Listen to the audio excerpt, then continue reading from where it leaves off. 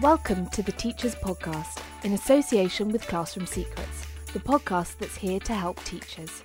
Whether it's discussing the latest issues in education or sharing top tips for use in the classroom, if you work in education or want to know more about the sector, then this is the podcast for you. Now, please welcome your host, former teacher, life-work balance advocate and successful business owner, Claire Riley. Hello everyone, and thank you for tuning in. In this episode, I interview Liz Davison, the head teacher at Thornton Primary School in Bradford. I think you'll find the episode really insightful. Liz has two experiences of academies, being forced into joining one and then choosing to join one. We talk about the differences between academies and state schools, and Liz shares her thoughts on school budgets, what the challenges are in her schools and how it's affecting children and staff. So during the interview, she shares a really interesting story about going on a school trip and being stranded abroad during the 2010 ash cloud saga with the children. And this would just be my worst nightmare, but Liz does not seem fazed one little bit.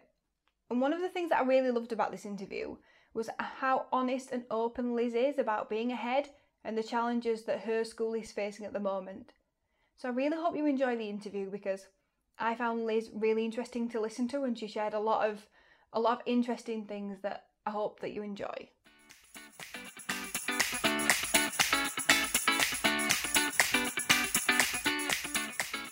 So I'm really interested to know about your journey throughout teaching because you've been teaching for, in education for quite a long time.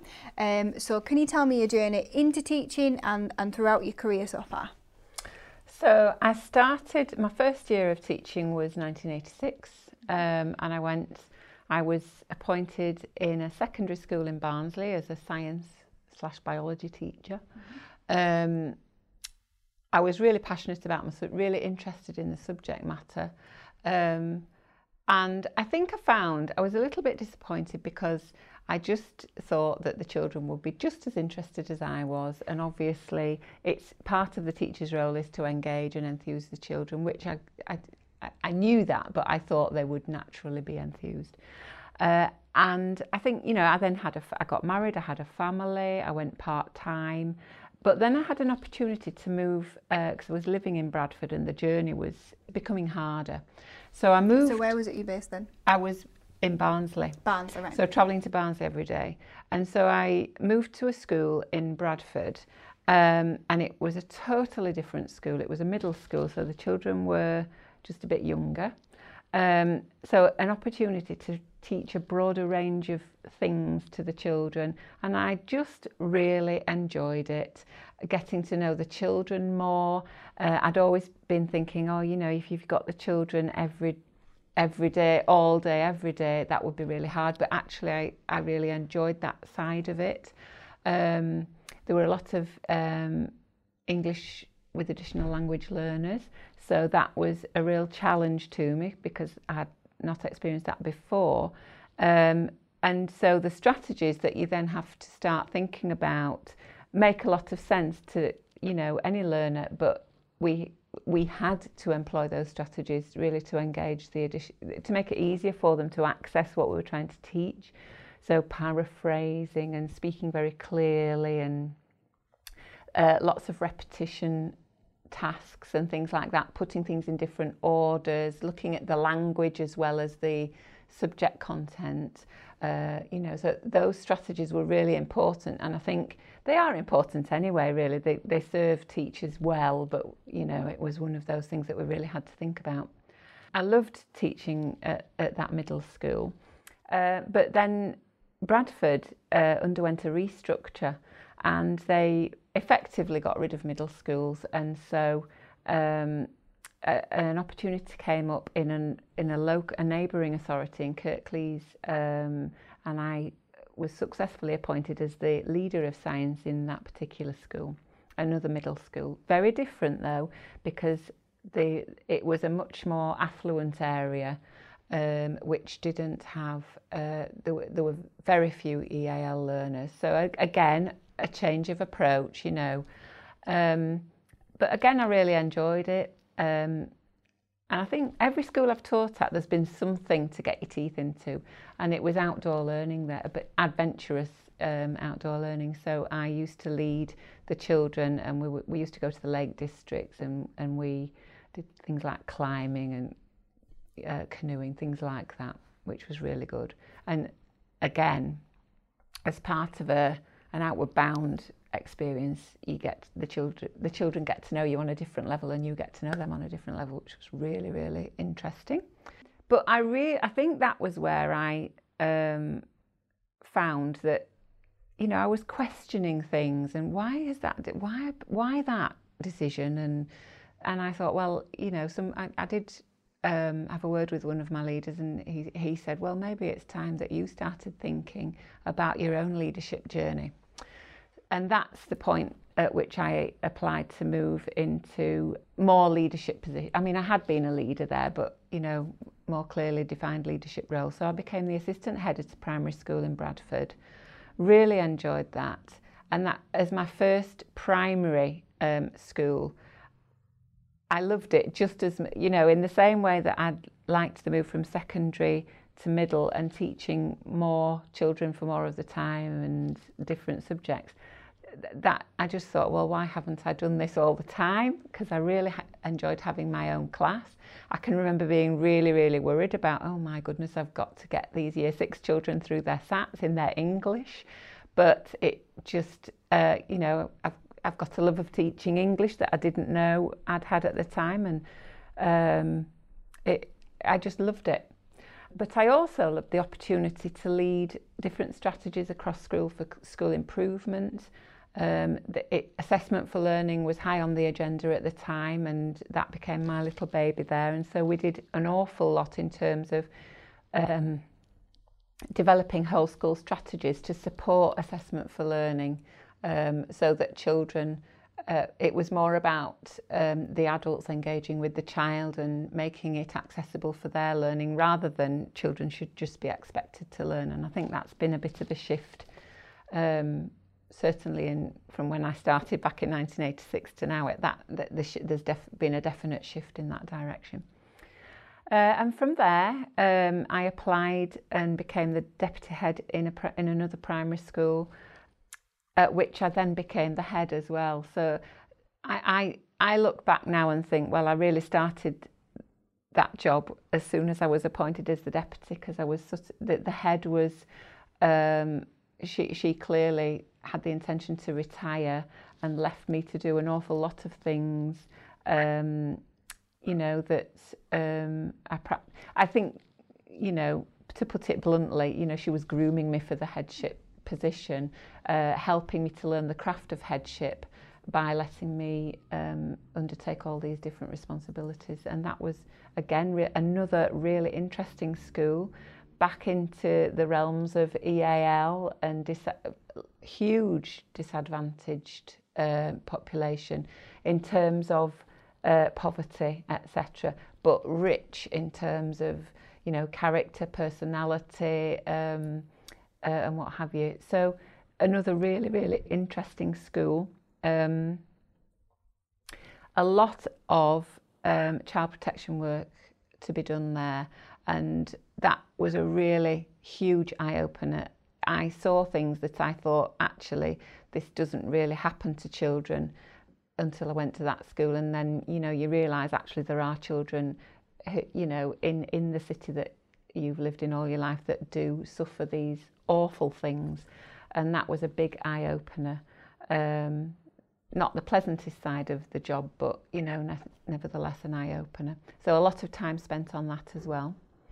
And then obviously I became the head, and at the point at which I became the head, I think the local authority had been waiting until the head retired, and then they literally pounced. It felt like they'd just pounced on me, and Liz, you need to do this, that's not good enough, what about this, what about that, what about the other? And so it was, I felt that I really was sort of in the deep end, if you like. And again, it was something that I really relished. And I don't look back and think, oh, that was dreadful. I look back really fondly. They were very exciting times. You know, some people think, you know, with that pressure, you know, people buckle, don't they? And, you know, I'm here to say whether that's right or wrong, but I just really relished the opportunity and tried to just grab it and get on with it. Anyway, as part of what we were doing in school, in the Easter holidays, I took a party of children to Turkey on an exchange visit. It was part of a group of about 7 schools across Europe. And that went really well, and we were due to come home, and the ash cloud, I don't know if you remember, but in 2010 a volcano in Iceland erupted and there was this big ash cloud and it virtually ground all air traffic to a standstill. So we were stuck in Turkey for a week, and the children were, looking back, they were so good. We got a bit of a regime going. We had a bit of, we did have some lesson time, and then we'd take them to the park, and being twinned with a school, we actually went into their school as well. So in some ways it was so good because we saw what a real child in Turkey would experience, rather than it being a planned visit where we go on these excursions and go here and go there and we meet the children but in a bit of a false environment. They did see how real children in Turkey go to school and what they experience. So that was a real positive. But the children, obviously thinking we're away from mummy and daddy for a week, they were a little bit homesick. There was limited contact with the parents. We kept in contact through school. One of the things we felt very strongly about was that if we let the children ring home, that would make things perhaps worse. So we did keep in contact through school. But nevertheless, I think we were all heaving a huge sigh of relief when we got to find that we were on a flight that Saturday. No more than me, because in my absence, school, the summer term had started again, and Ofsted had called. Now in those days, and I say in those days, it's only 9 years ago, but you got the call and then you got a couple of days in between. So they'd called on the Friday and they were coming on the Tuesday. So I hopped off the plane on the Saturday morning after being overnight really travelling, and just rushed into school. The feeling was as though I was a new mum and my baby had been taken away from me. It was a really, really stressful experience. But the Ofsted inspection went better than we could have hoped, and we didn't get a good inspection, but it was in those days satisfactory, and we'd fully been expecting to have to go into a category. So that was a good experience, and it was really good for me as a new head, because it was like a marker really for me about all the work that we had done in about 3 months, and then our journey forwards. So that was really good. From there, the school became an academy, and I then came to Thornton Primary in 2014 as a consultant head, and then applied for the substantive position and got that. So I've been here ever since. So you mentioned then that you taught EAL pupils, and obviously it was quite a number of years ago. And I was just wondering, how has EAL teaching, do you think, changed in comparison to now and sort of in the 90s when you were teaching it before? I mean, are there any differences? Is there more, less children with EAL difficulties? What are your thoughts? The strategies are very similar. There hasn't been a huge shift in strategies.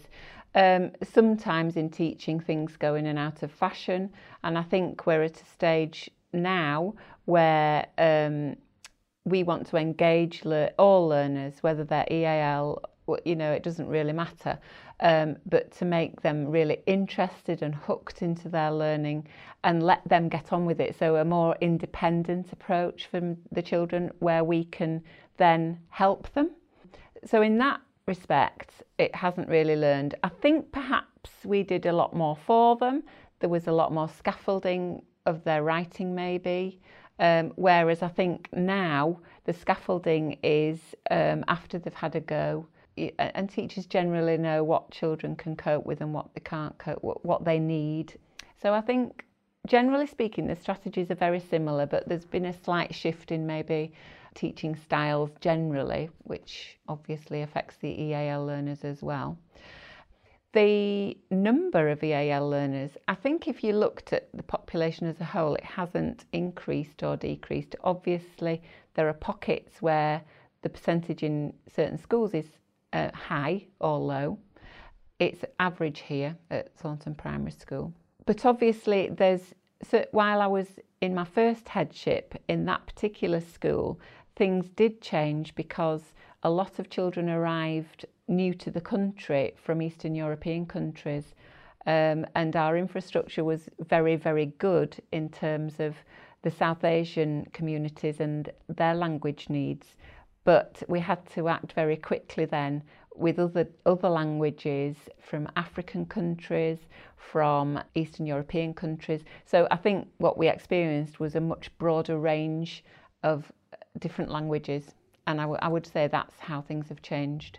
However, that hasn't really been the case at Thornton. The majority of our learners are white British heritage, so most of them have English as a first language. So obviously you mentioned being stranded abroad in Turkey with children. I mean, I just cannot imagine. How did you support everybody? So you'd have had to support the children, you'd have had to support the staff that you were with. I mean, how did you sort of hold that all together, and how did the children and the parents react?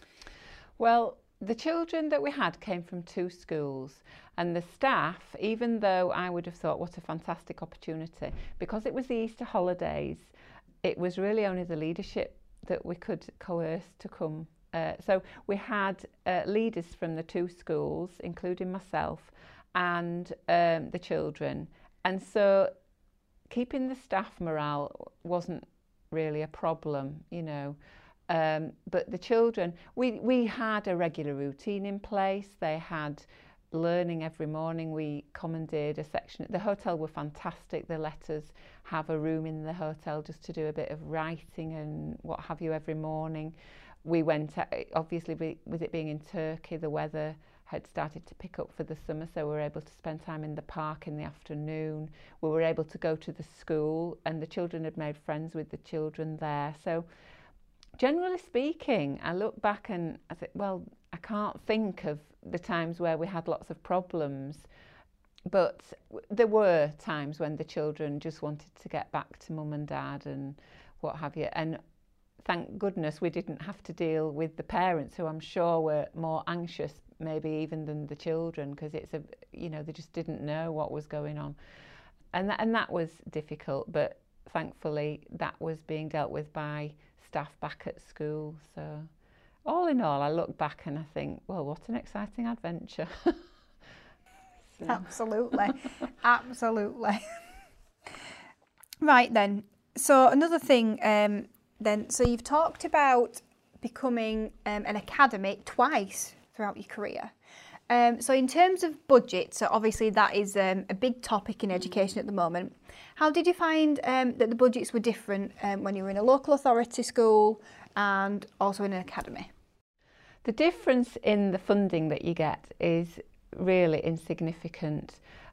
Certainly the way that it's managed is different. It's a different financial year, so it's September. It's in line with the academic year, which is in some case, for a lot of things that's much easier to manage the money from that side of things. But then if you're buying into authority services, they still run from April to April. So, but it's negligible really, the difficulty. Now at Thornton Primary School, we're part of Focus Trust, and we pay a corporate support fee of 5% of our GAG, which is the funding that you get per pupil. But out of that, we get an awful lot more support than we would have done with the local authority, because the support just isn't there. So we have a school improvement partner who visits school regularly, undertakes a range of different things. We have 6 consultancy days a year, which we can choose. So we look at our school priorities and think, well, that would be really good to have some input for CPD in terms of that particular thing. So, this person will be able to come and deliver that to our staff. We have times where the teachers are invited to meet together in certain year groups. So they meet in the schools across the trust to do moderation and to have input in terms of English and maths curriculum. So all in all, we get much more support, which really negates the corporate support fee that we actually pay. But in terms of the funding, it's exactly the same. It just comes from a different place, really. So what are the knock-on pressures then of a dwindling budget? Because obviously the budget's not technically going down, but they are technically going down. And what are the pressures sort of associated with that? Well, we foretold this 4 or 5 years ago. There were big red flags flying about budgets. Those messages were coming through clear and strong from the DFE. And so we were able to be a bit proactive and think about that in terms of our forecasting for the future. We've undergone 2 restructures in those 4 years. I think we thought the first time we did it, and it was quite a drastic restructuring of staff, we lost a significant number of support staff. I think it was 16. And we thought that would actually keep us, keep the wolf from the door, if you like. We've undergone another restructure very recently in which we've lost one of our senior leaders. Our deputy head has been made redundant. And still, our forecast is showing that there are very tricky times ahead. So the actual impact is that it's on children at the end of the day. I could say that it's on staff, but when you knock that down further, the impact is on children. And I listened actually, because it's something obviously that is very dear to my heart. I would love to be able to say, yes, have another couple of support staff in that year group or there. And I noticed that it was being debated in Parliament back in March. And I just Googled, I thought, I wonder how that went. And I did Google it. And it's when I found out you can actually download transcripts of things that, any bills that are heard in Parliament, etc., any discussions that I had. And everything was very, very positive in terms of, we must do something about this funding crisis that schools are experiencing. But right at the end, it was cut short almost by a politician that came in and said, well, school outcomes are going up and the impact is not there. Therefore, schools, the line that we keep being fed is funding has never been better for schools. And then he sort of said, well, the outcomes are going up as well, so there's obviously not a problem. And I just thought, well, that is because the teaching profession and staff who work in schools are so dedicated. We're dealing with children who are the most vulnerable section of our population, if you like, and they won't let them fail. So staff are just working harder to cover for the absence of other staff that can't be there because of, the budgets have been cut, for resources that aren't there, for a number of, for social services that aren't there anymore. And they do, and the workload for staff has increased in line with the dwindling budgets. Thank you. So, do you think then that schools spend their budgets effectively? I don't think schools have a choice but to spend their budgets effectively. And obviously we have a business manager who, that's her role, but she does that in conjunction with me and other members of the leadership team. There aren't many sort of questions about, wouldn't it be nice to do this strategy? Where can we find the money to do that? It's more about, have we got enough money to keep the staffing in place? We know that we've got children coming in with needs and we might need extra staff to do this, that or the other. Have we got enough money to do that? We can see that there are developing needs in XYZ year groups. Have we got enough money to add additional staff in there to support the children's needs, or resources, or employ external agencies? And the answer now is going to be no, but it would be about playing around with different pots in the budget so that we can actually, it's prioritising really, so that we can actually look at, well, is it really important to have this member of staff, and how would we be able to do it? What else? But something would have to be cut. We've got to the point where schools run on a system whereby we can show an in-year surplus or deficit, and then that carries forward into an overall surplus or deficit. Well, at the moment, our overall is in surplus, but from next year we're forecasting an in-year deficit, and after that it's what are we going to do? So my business manager keeps coming to me and she's saying, well, can we vertically group these classes across year 4 and 5? And so I'm saying, well, that's not really something that would be ideal at all, because the children are just they're at different stages of their education, etc., etc. But it's something that we're being asked to do. She's got that pressure coming above from our financial lead within the trust. And then he's got the pressure from the Education and Funding Agency, who are basically saying schools must not return negative budgets, or deficit budgets, should I say. So his hands are tied, but while schools are returning budgets that are in surplus, the government has a stronger argument to say everything's okay. But what they don't see are all the cuts that we're having to make and all the choices that we're having to make and the impact that it's having on the children. And the interesting thing that I sort of picked up on your answer there was that you didn't really talk about anything other than staff. So it's all about staff. So then you've got to think about where the other things come from, because schools don't just run on staff. No. You know, there's the building, there's the lighting, you know, there's the resources, but there's the resources that you can't scrape on, like the books and the pencils and things.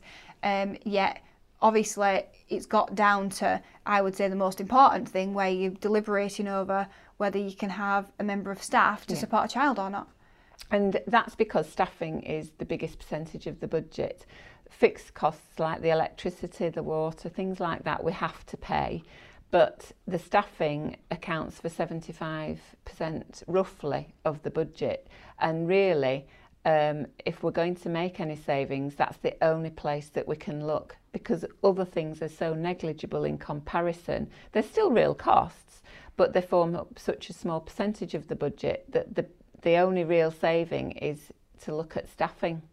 I think we've pared everything back, and it is quite worrying really about what's going to happen over the next few years, because we just don't know what else there is to cut on. You know, we've made some really serious decisions in terms of what we can afford going forwards, and we, you know, like recently we've lost our deputy head, and actually those are last resort kind of things, and yet I've been asked to put a plan together to show how we're going to steer our way through the next few years without presenting a deficit budget. Well, the only thing we can do is look at staffing, because that's the biggest proportion of the budget.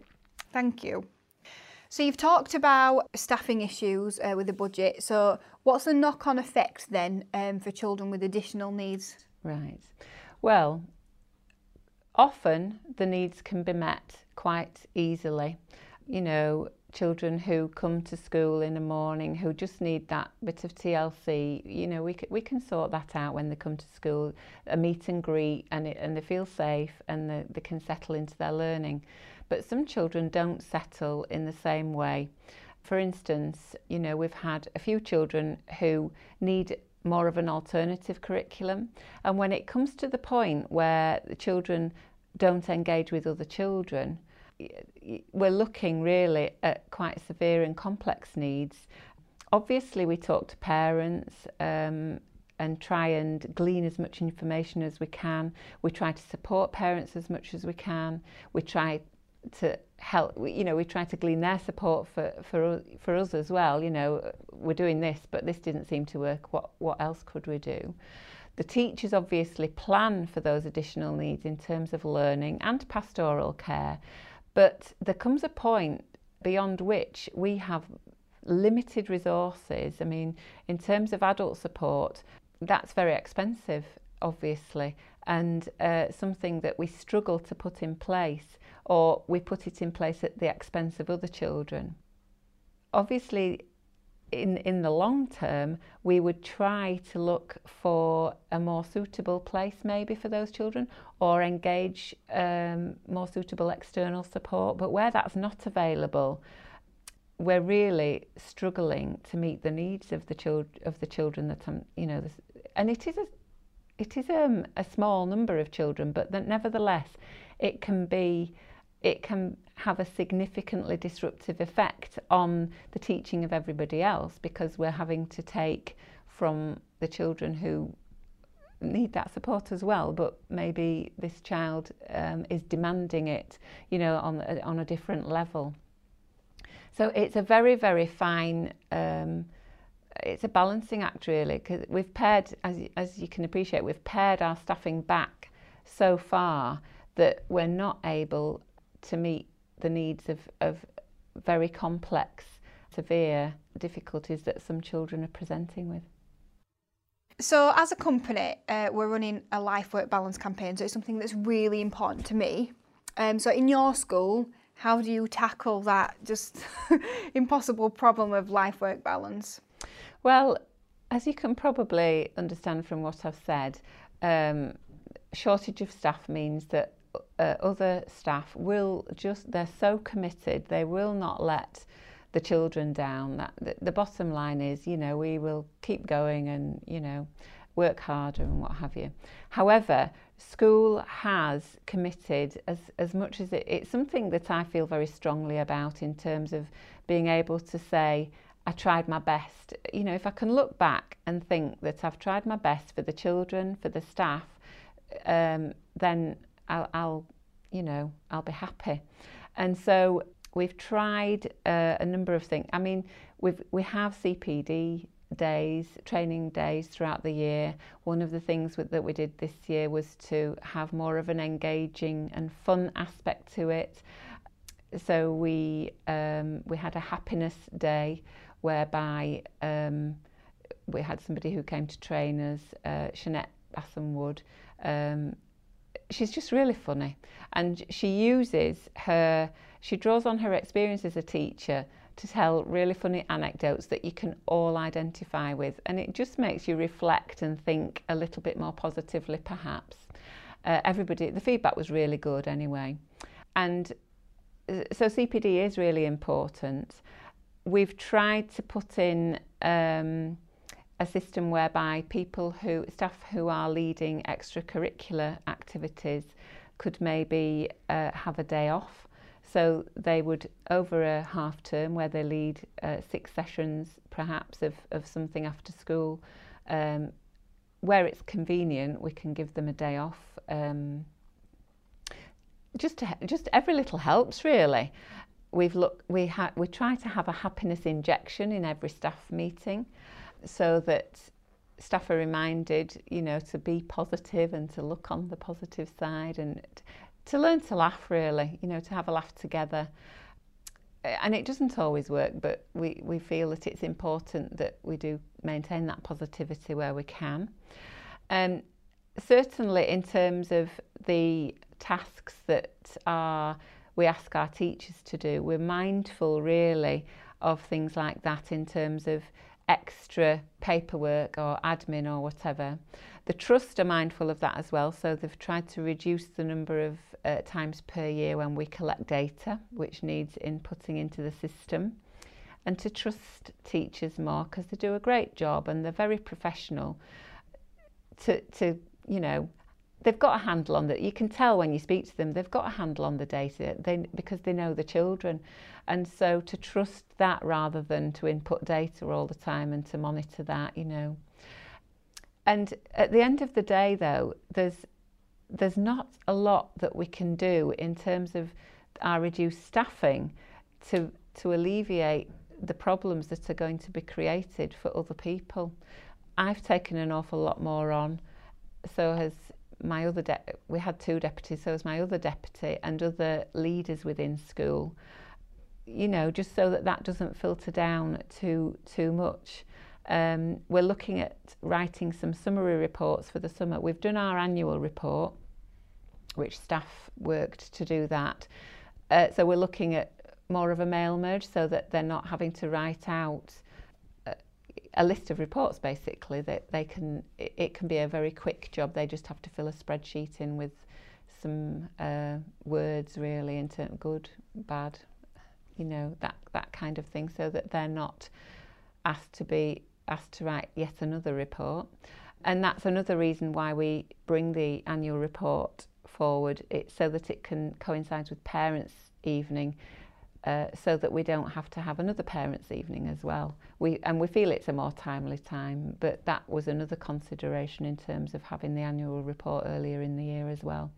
So we do try to think of the little things that we can do, but we also recognise that teaching is it's a time-consuming profession, and that teachers also, we try to coach and make sure that teachers manage that work-life balance as well, so that they are making time for themselves. When I was a teacher, I used to leave one day a weekend free. I used to like that to be Sunday, so get everything out of the way on a Saturday as much as I could, even if that meant getting the children to bed and working on a Saturday night. I know it's not everybody's cup of tea working on a Saturday night, but it meant that I had my Sundays free. And I think everybody has their own way of managing that. So we do try, if somebody's really struggling, to sort of sit down and do a bit of a plan. Okay, so do you think now then that you have enough staff members in school? And if you don't, how do you keep that running? The answer is no. For instance, next year we're expecting Ofsted, and I've argued with my business manager that we need to keep an extra teacher for next year that we weren't going to have in the budget, but my assistant heads need some release time so that they can lead and help us to carry on moving forward. It's an important time. No, on another level, because the number of children that need our support. So I've got, in each mini key stage, if you like, so year 5 and 6 together, there's 6 classes. Year 3 and 4 together are 6 classes. I've got 4 additional members of staff. So that means that there isn't enough of one per class. One of those members of staff is a member of the behaviour support team. So they will, and I don't want you to think by that we've got lots of challenging behaviour and they need to wade in like the strong arm and sort it out. It's about supporting those children who are vulnerable or unhappy, or for whatever reason. It might be something for a longer term, or it might just be something in the short term, like the cat died or something like that, but it's very real to the children, and it's about supporting those needs, and that's where we're really short. So you can imagine when it comes to supporting learning, because we have to support those needs before the children can even think about learning. So then when we come to support the learning needs, it's really difficult because there aren't any staff left at the end of the day. So planned interventions where we would group children together who perhaps had not achieved a specific objective in the learning, we can plan them, but invariably they don't happen because of a shortage of staff. So I think the answer to that question is no, but again, it's a difficult one to solve because we can't employ more staff and we just have to manage, and we are managing really, really well, but I do worry about the future. I know that this is not something that's possible, but if you could do anything, how would you personally solve the life-work balance problem for all teachers in the UK? What teachers tell me more about in this school is about having the support from other adults. So in doing the display, so they're not staying behind after school to do the display, so there are adults that can be working alongside. That's not something we can even think about at the moment with the shortage of staff that we've got. It does happen, but not regularly. And it's those little extra jobs that mean that teachers are then just taking home and obviously we recognise that teachers do work at home and we can't get away from that, but it would be those really important jobs that they have to do, whereas they can come to school then and think, well, my classroom's going to be tidy, it's going to be attractive, I know that learning display's been done, etc. That, I think that would make a big difference to the teachers here. In terms of the things that they do take home, obviously we've tried, one of the things we have done here is to completely change our feedback policy so that we don't have lots of written comments in books now. We do it through highlighting or verbal feedback in the classroom, but we've really cut down on the written feedback that we give to the children. And obviously that has reduced, they don't have to take lots of books home to pore over and write all the comments all over. They still have to be marked, but in a different way. But in terms of other things that would reduce their workload, again, the data, we're looking at reducing that so they don't have to think about inputting that too often. But by the government recognising that teachers know their children, they are professional, they've been trained to do the job. I understand that schools are accountable, but we don't do less well when we take the pressure off. We are accountable, but we feel that accountability ourselves.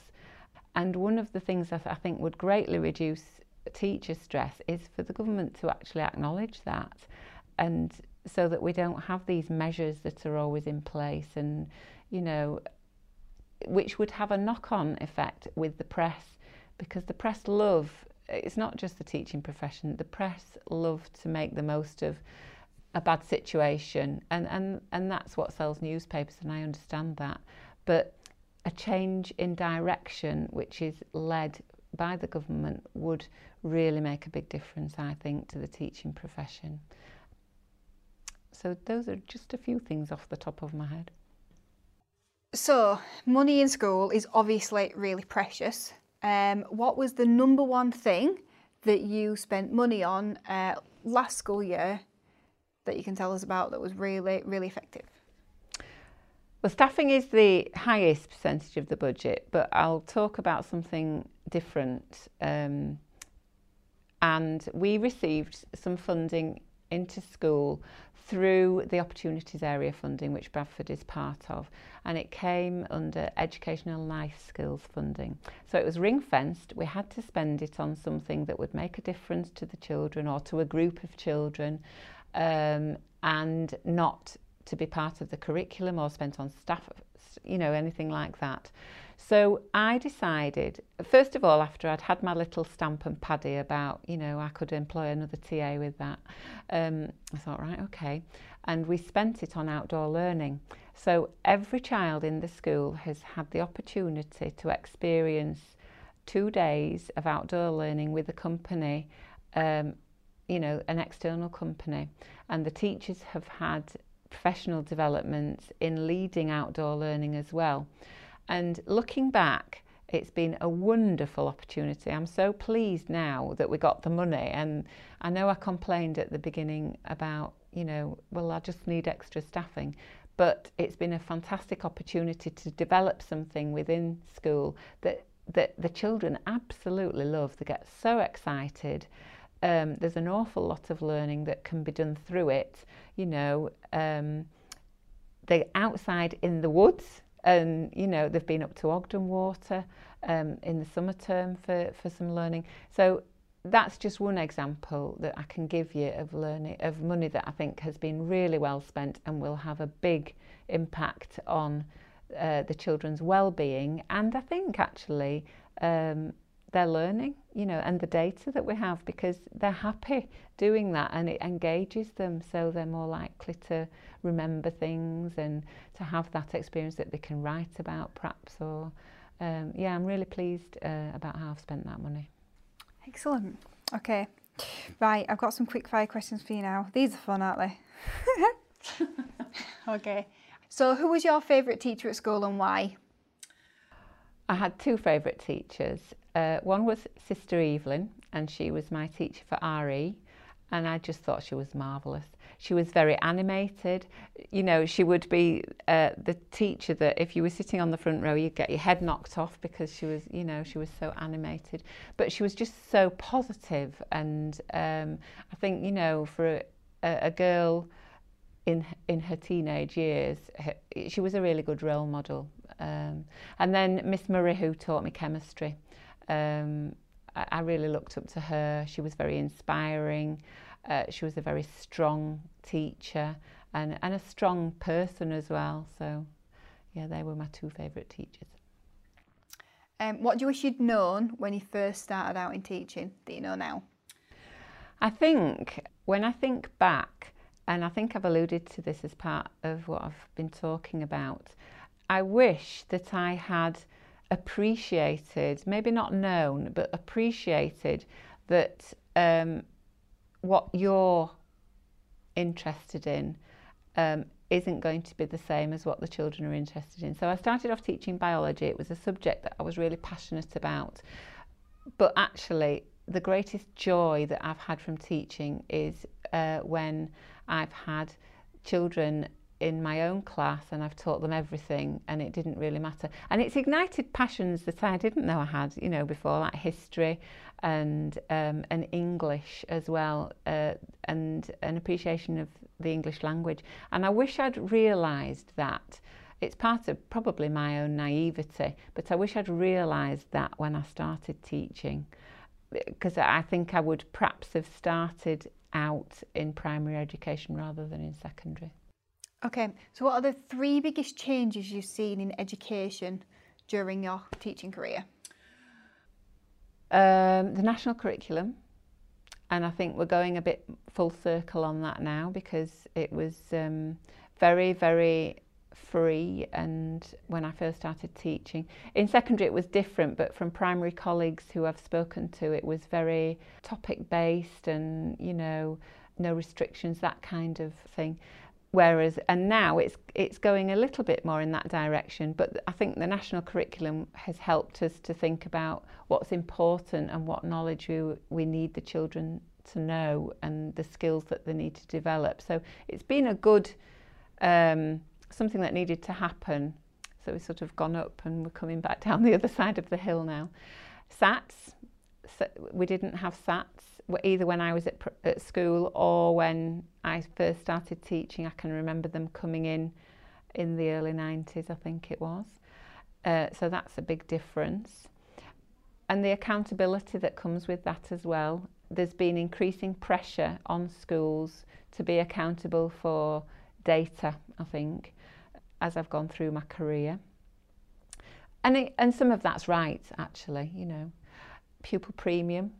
Although in some respects we are acknowledging that some children come from more disadvantaged backgrounds, but schools haven't necessarily had any more. It's been a sort of an in and an out, and this section of your budget is going to be about pupil premium. I think there are three quite big things that have happened. So where do you think education's going to go in the next 10 years? Well, we always hope that it's not going to change again drastically. And I do think that Amanda Spielman and the new Ofsted framework will be really supportive. You know, they've taken a lot of the emphasis certainly on data. We do know that we need to make sure that children achieve age-related expectations, and we do need to be challenging them, and we do have to have high expectations, and that's not something that we're shying away from. But the broad and balanced curriculum that Ofsted place the emphasis on now has replaced that emphasis on data, which is so welcome. And I just hope that that continues to be the way forward. It seems to be that education is ever changing, but I'm hoping that this will now bring a bit of stability. Coupled with a little bit more money, it could be a really, really positive future for teaching and for education in general. The teaching profession is so committed, and I think with the number of teachers that are leaving the profession, we've got to really, really think about what's going to keep them here. And I do think a period of stability and that recognition for them doing such a fantastic job, doing it so well, that will help to retain our teaching workforce into the future. So, you know, my wish is for a little bit of stability to happen from now on, and that recognition that we're getting from the Ofsted framework to continue for the next few years. Okay, so last question then, nice and easy one. What did you want to be when you grew up? Well, my parents were both teachers, so as a really young child I wanted to be a nurse or a teacher. But then I began to try and fight against the urge to be a teacher. I was always very good at helping people and explaining things, but so I decided, and I think my family had also been stronger on the art side rather than the maths and science side, so I went with maths and science for A-level, and I decided I did love learning about that, but then I decided I was going to be a police pathologist. And right before I needed to make a decision about, you know, applying to university and applying for what I was going to do after I left school, I decided, no, I stopped the fight and I thought, no, I'm going to go into teaching. So I fought against it most of my teenage life, but I think I always really did want to be a teacher. Thank you. Wow, that's been amazing. Thank you so much.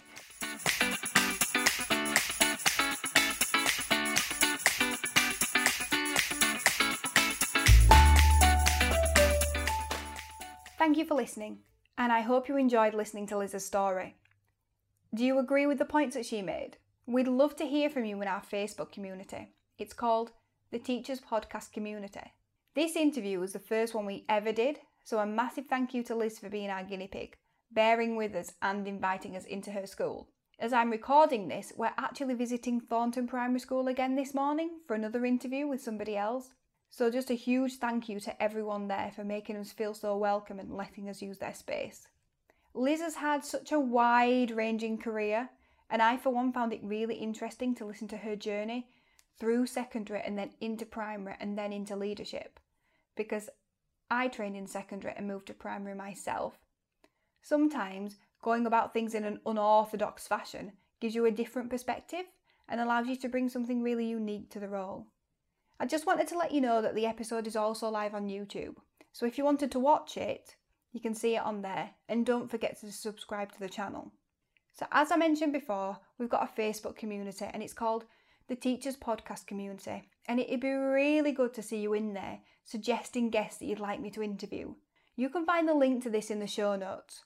In the group you'll be able to input questions that I can ask the guests that we've already confirmed, and I'll mention your name if I use your question.